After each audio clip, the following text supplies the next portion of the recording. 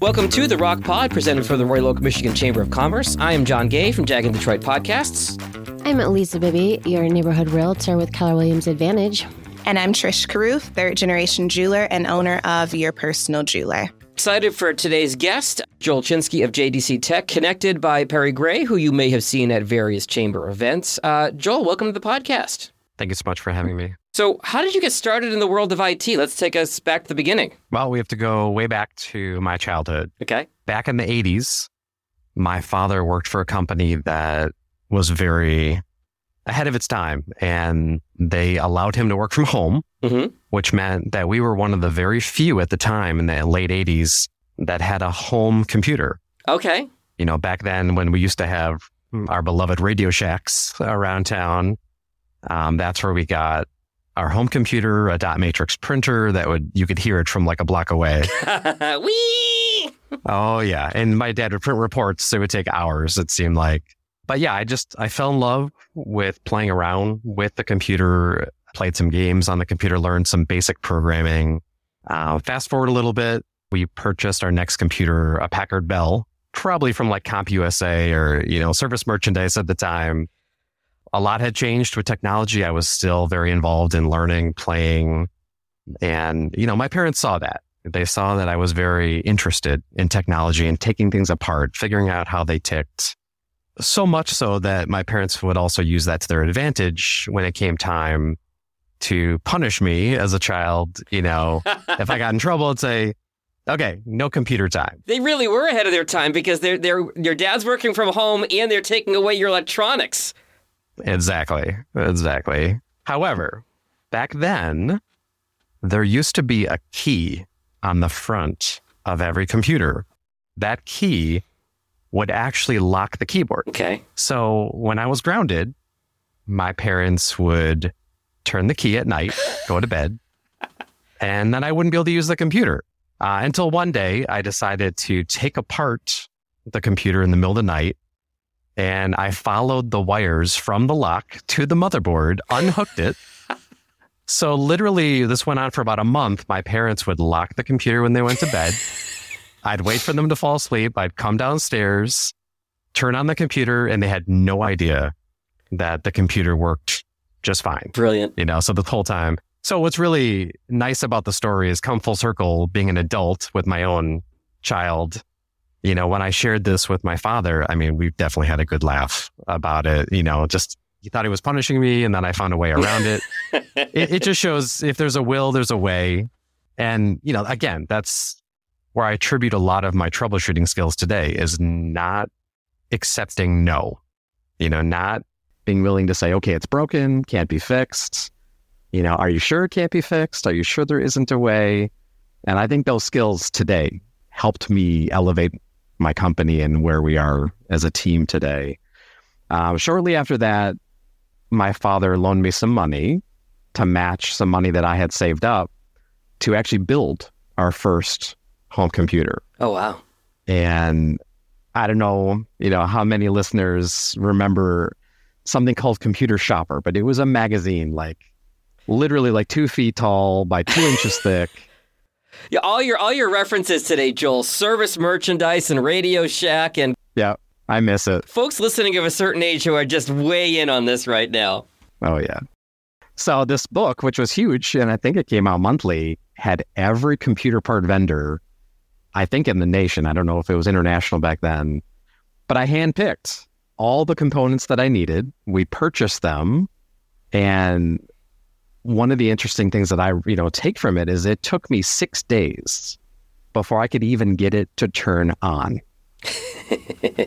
And shortly thereafter, it's just one of those, once you learn, you can, get better and better. I could build a computer in 30 minutes, shortly after that. But that struggle, getting through the problem solving is really what helped me start, that career path down technology. Shortly thereafter, I was building and selling them to neighbors. And believe it or not, some of those neighbors are clients still today from 30 years ago. Wow. So it's a pretty neat, journey that I've been on from 11 years old, to now. you never know where life is going to take you. And I was obviously destined, to work with technology. Yes. So when did you start your business and why? So I started the business in 2007, and I had worked for numerous large companies, where you would just sit in a cube and you were on a help desk and you were just a number. I wanted more. I wanted to do more for companies. I wanted to do more for myself. And some of the large companies that I worked for, Pfizer in Ann Arbor, Johnson Controls, Domino's headquarters, and even Ford, over like a 10, 12-year span, I learned a lot. Every job you learn, you gain ability. But what I kept on seeing is not enough progress. Companies could replace things sooner, or they could have better software, or they could even buy better technology. But they were so short-sighted. They would save 10% and not realize the negative impact, right, of not investing in a tool for themselves. That's how I look at it. Computers that we buy are a tool that we want to use for business or pleasure, but you want that tool to run well and not slow you down.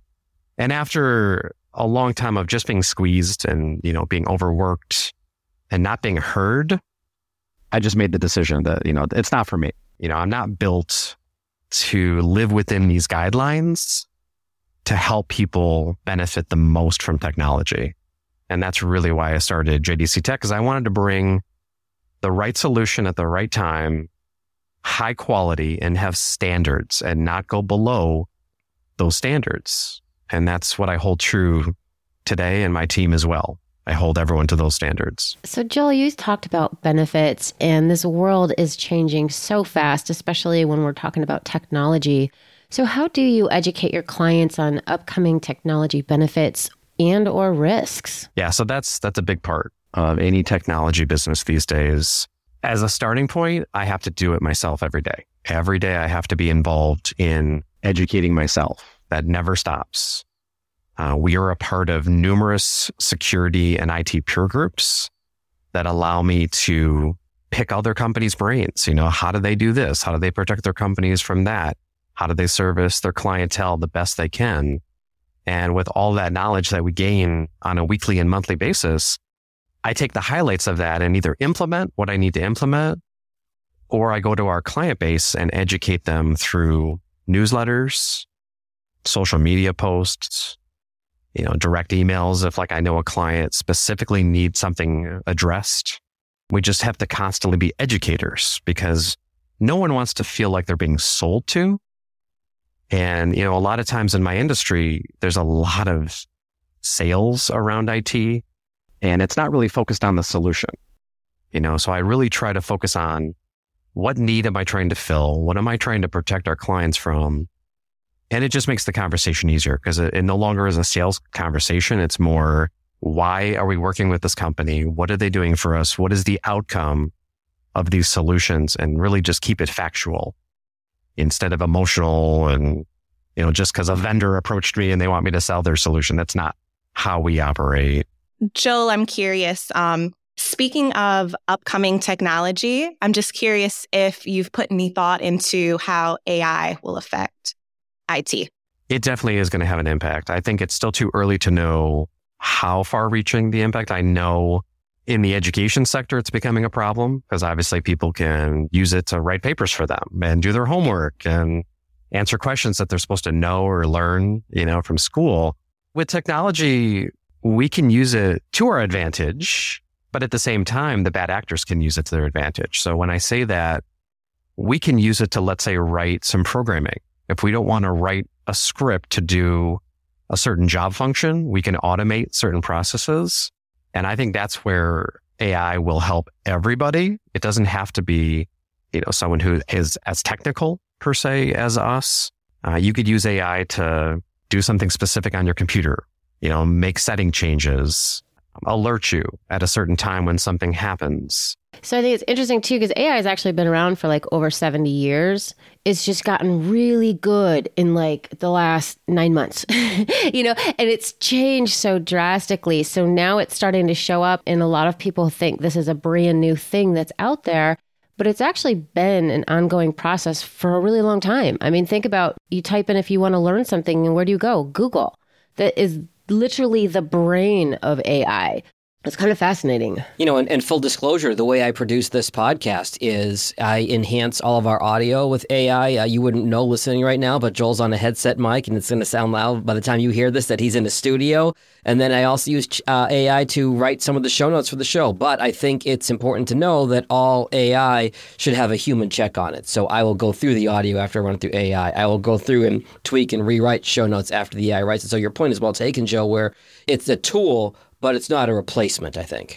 Correct. Yes, 100%. That actually leads me to my next question, Joel, which is, this is something I'm sure you get every day, but what security concerns do companies ignore until they're forced to deal with them? Well, I would say the easy answer is all.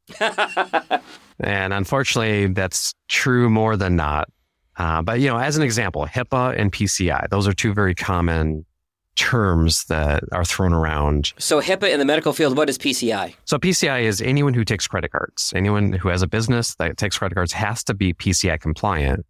Sometimes the risk is put on the credit card processor. Sometimes they throw it back at the company. But the real issue is there's not a lot of enforcement. So if you had a list of 1,000 things that you have to do to make sure your environment is secure and to make sure that you're protecting client data, you may be doing 10% of that. And when you get an audit from your credit card processor or your insurance company, a lot of times people are just agreeing to it. They're saying, yes, yes, yes, yes, yes. Number one, either they don't understand it or they don't care. And I think that's the larger issue, is there's really not a lot of teeth in HIPAA and PCI compliance. So if there isn't going to be someone knocking on your door and saying, show me you're PCI compliant, show me you're HIPAA compliant, people are not going to take it as serious as they should. And, a final note to that, FTC safeguard rule is something newer that got updated. It's been around for a while, but it got updated, and it applies to way more businesses than they even realize. And we're starting to educate our clients on that, because there are enforcement agents that will be going door to door and will be auditing, these businesses, individuals. Doesn't matter if you're a one-person CPA firm or if you're an enterprise, you still have to comply if you're within their purview and their guidelines. So Joel, what are some of the best practices to keep us safe from cyber threats? And I mean us, because we're not all tech savvy people. Absolutely. So firstly, it starts with passwords. I think most people can agree everyone has passwords, and too many people have spreadsheets or Word documents with passwords. That's not generally best practice, but the most important thing about passwords is having a unique password for every single site and service. The first thing an attacker is going to do if they ever get a username and a password is they're going to try it on all the common sites: Facebook, Twitter, Bank of America, Chase, investment houses. So it's really important, because if one of your credentials gets stolen, you don't want to make it easy for someone to get in to something else. And then how do we manage that? Well, the only way to really manage it is through a password manager. So it's literally a piece of software that you've got one master password, you've got multi-factor where it will ping your cell phone with a text, to make sure you get in. But the benefit of that is it houses hundreds, thousands of passwords that you can generate, and you never have to remember them because you're just clicking copy, paste, copy, paste. And that's really the safest way. I'll say, Joel, you're preaching to the choir there. I had my Facebook not hacked, but spoofed a year or two ago. So I got one of those password manager apps, and I went into my Google Chrome, and there must have been 300 passwords saved in my Google Chrome. So I blew them all out, and I started new in this password manager app that I only need to know the master password for that app to open it. I couldn't tell you what any of my passwords for Facebook or my bank are now because it's all within the app. It's wonderful. That's really what everyone needs, including multi-factor, anything that's your bank, right? In your social media accounts. My father also had his LinkedIn account breached and stolen. He never got it back. He had probably 1,000, 2,000 connections. There's no recourse. to things like that. So it's really important that we all take ownership and protect all of our critical accounts. Do you have a favorite one that you can recommend? Or is it just like, I know Google has their own password keeper type situation. From your perspective, what are the best ones? It's typically frowned upon to use the browser.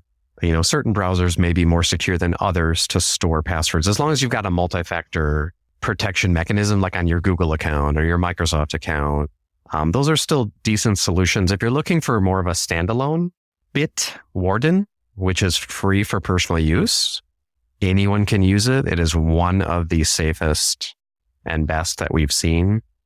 If you Google it, there's lots. There's NordPass, Dashlane, Password Boss, Keeper. They're all good. I think I have 1Password. Yeah, 1Password is definitely another popular. I would say the one to stay away from currently is LastPass. They've had a lot of security concerns. They had a breach lately, didn't they? They've had multiple. Oh, good to know. Okay. That's just what we're seeing. I'm not trying to sell you on a particular one or not, but those are the general ones that we see our clients use. Yeah, it can definitely be scary for being on the internet, and staying safe is very important. But outside of IT, what do you do in your free time? Travel, family. We love road trips.